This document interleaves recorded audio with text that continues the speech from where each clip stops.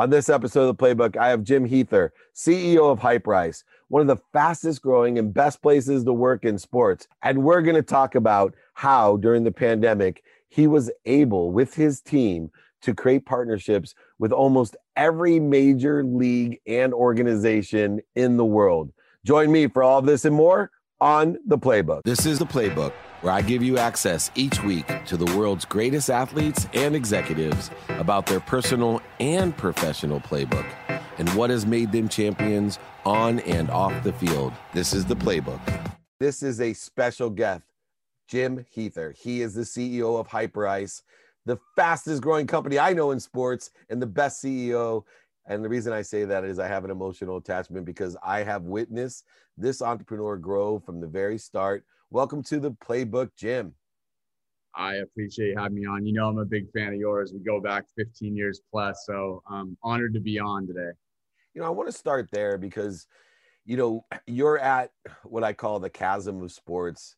You know, you are with the NBA, Mahomes, the NFL. Your company is growing quickly. You got funding, and everyone looks and says, wow, Jim, he's an overnight success.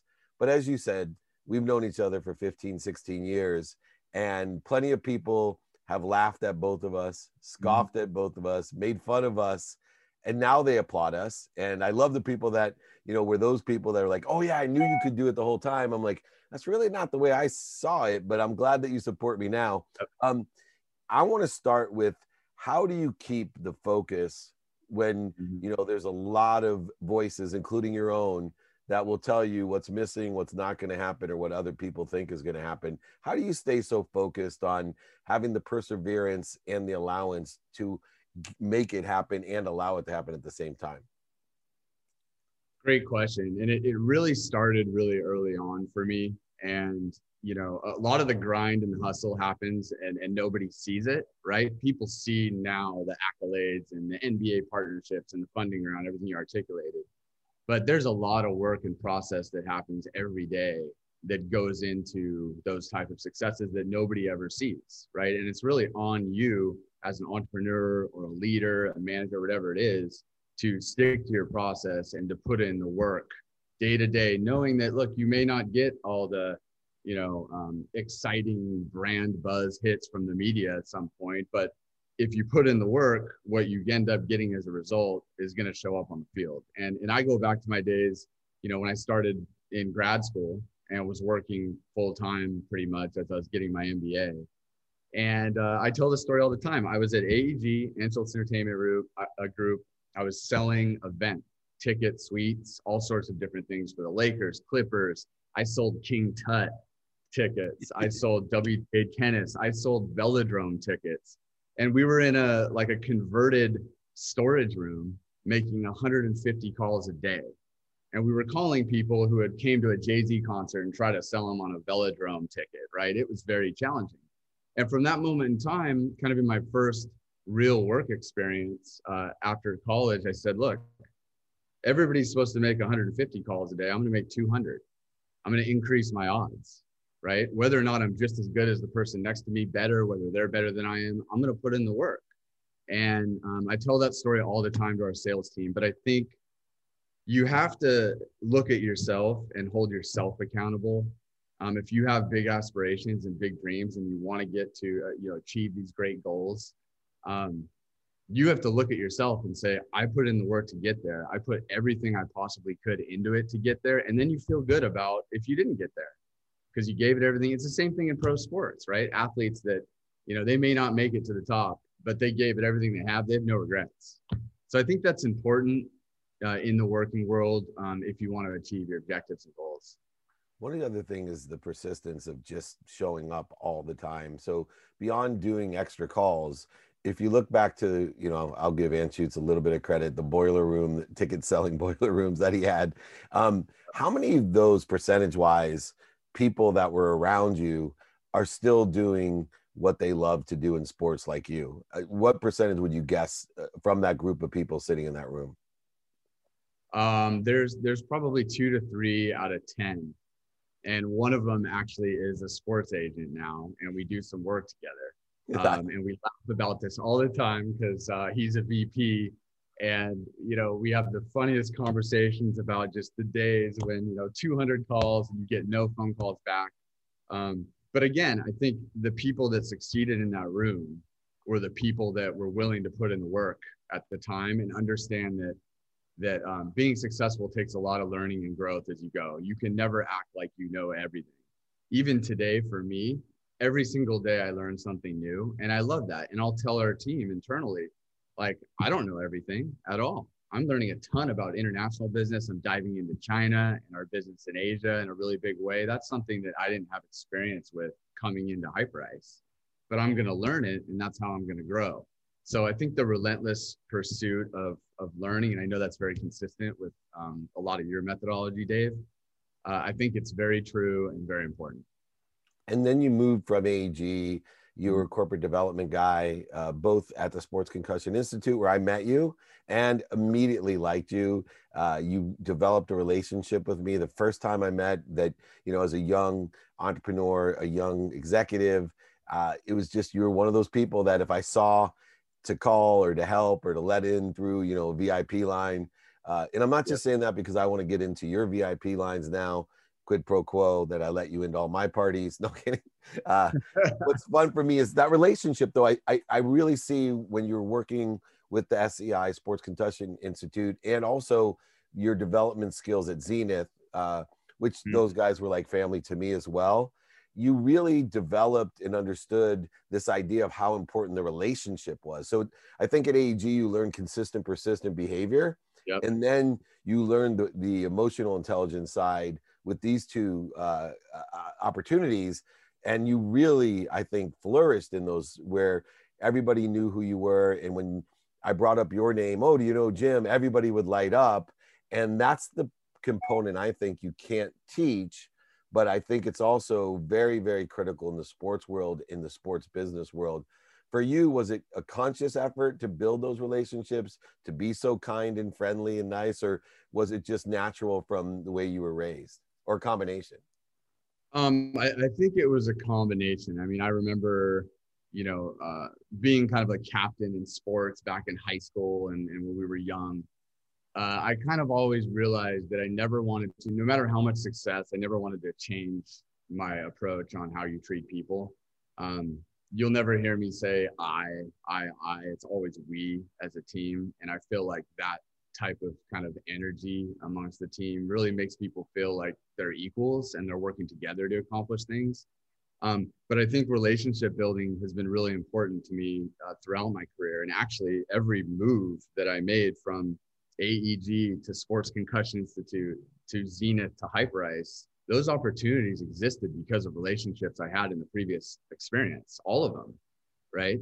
And I think now one of the things that I'm trying to kind of instill on our team and is really important in my life is you have to make sure that you're generating relationships, not just at the top, it's everybody in the organization, because the account executive right now will be a CEO in 10 years. So really looking at that as every person that I interact with is an important relationship, not just somebody who can deliver something to me at this moment in time. And that is really translated. There are a lot of people I worked with early in my career who were managers, and now they're VPs, decision makers at major companies who we're working together with.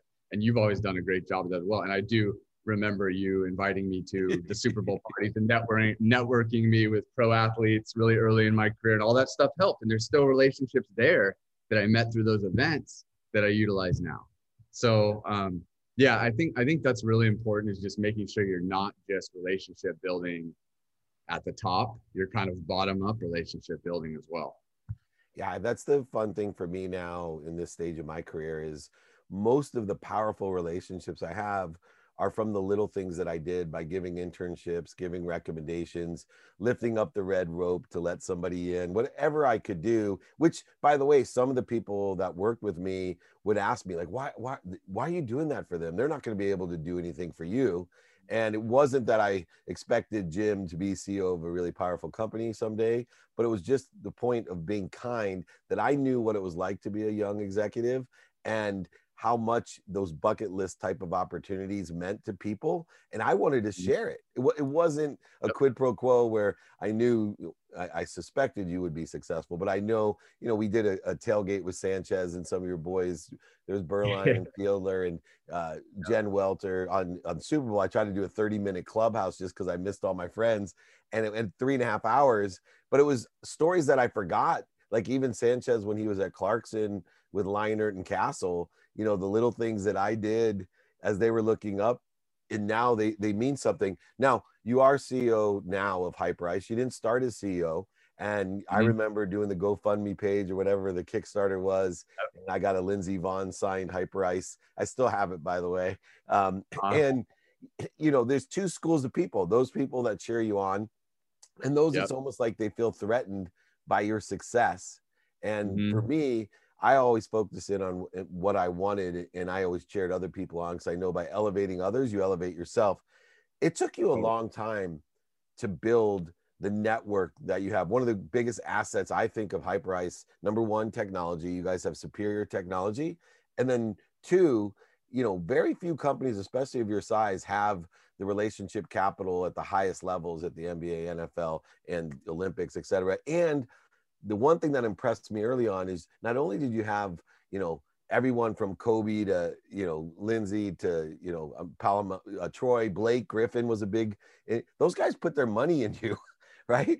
Yeah. And that to me said a lot, because I know what it takes just to get in the front door, but to get those guys to give their cash.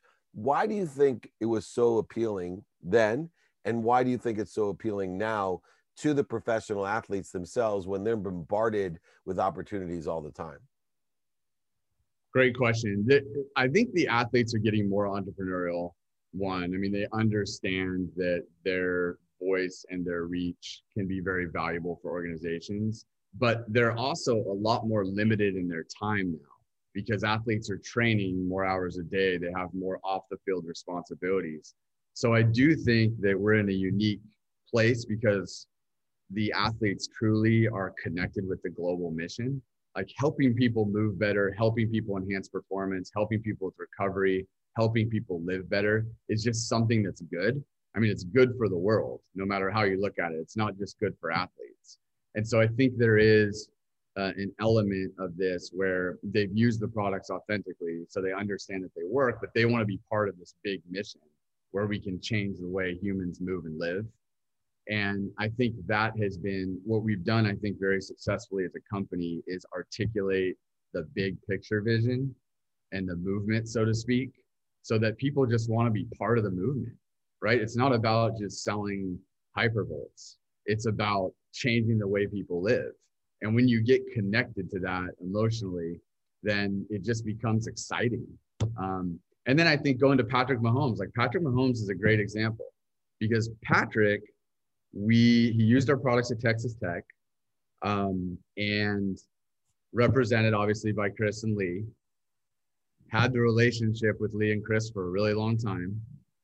That helped bring Patrick onto Team Hyperice, again, a relationship.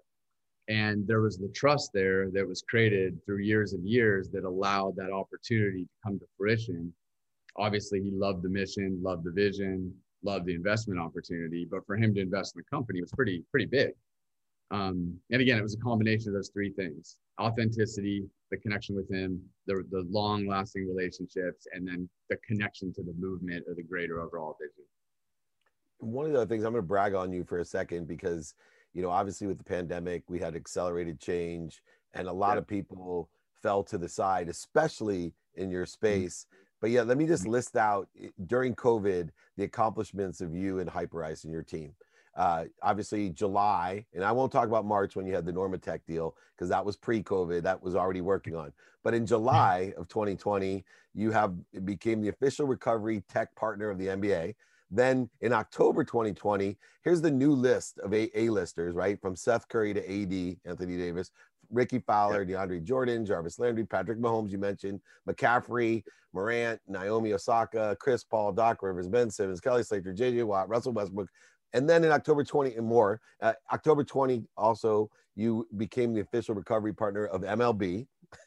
Then in January, of course, you became the first individual NFL team to partner with Hyperice was the Chiefs, and you had Mahomes as well. And then also you nailed down NASCAR. I think in the Recover X deal was in January, and February was a NASCAR deal, right? Yep. That's a Yep. lifetime of deals for most companies in your. What was your perspective? How did you lean in so far and close that many humongous deals in such a short amount of time with every point of resistance against you?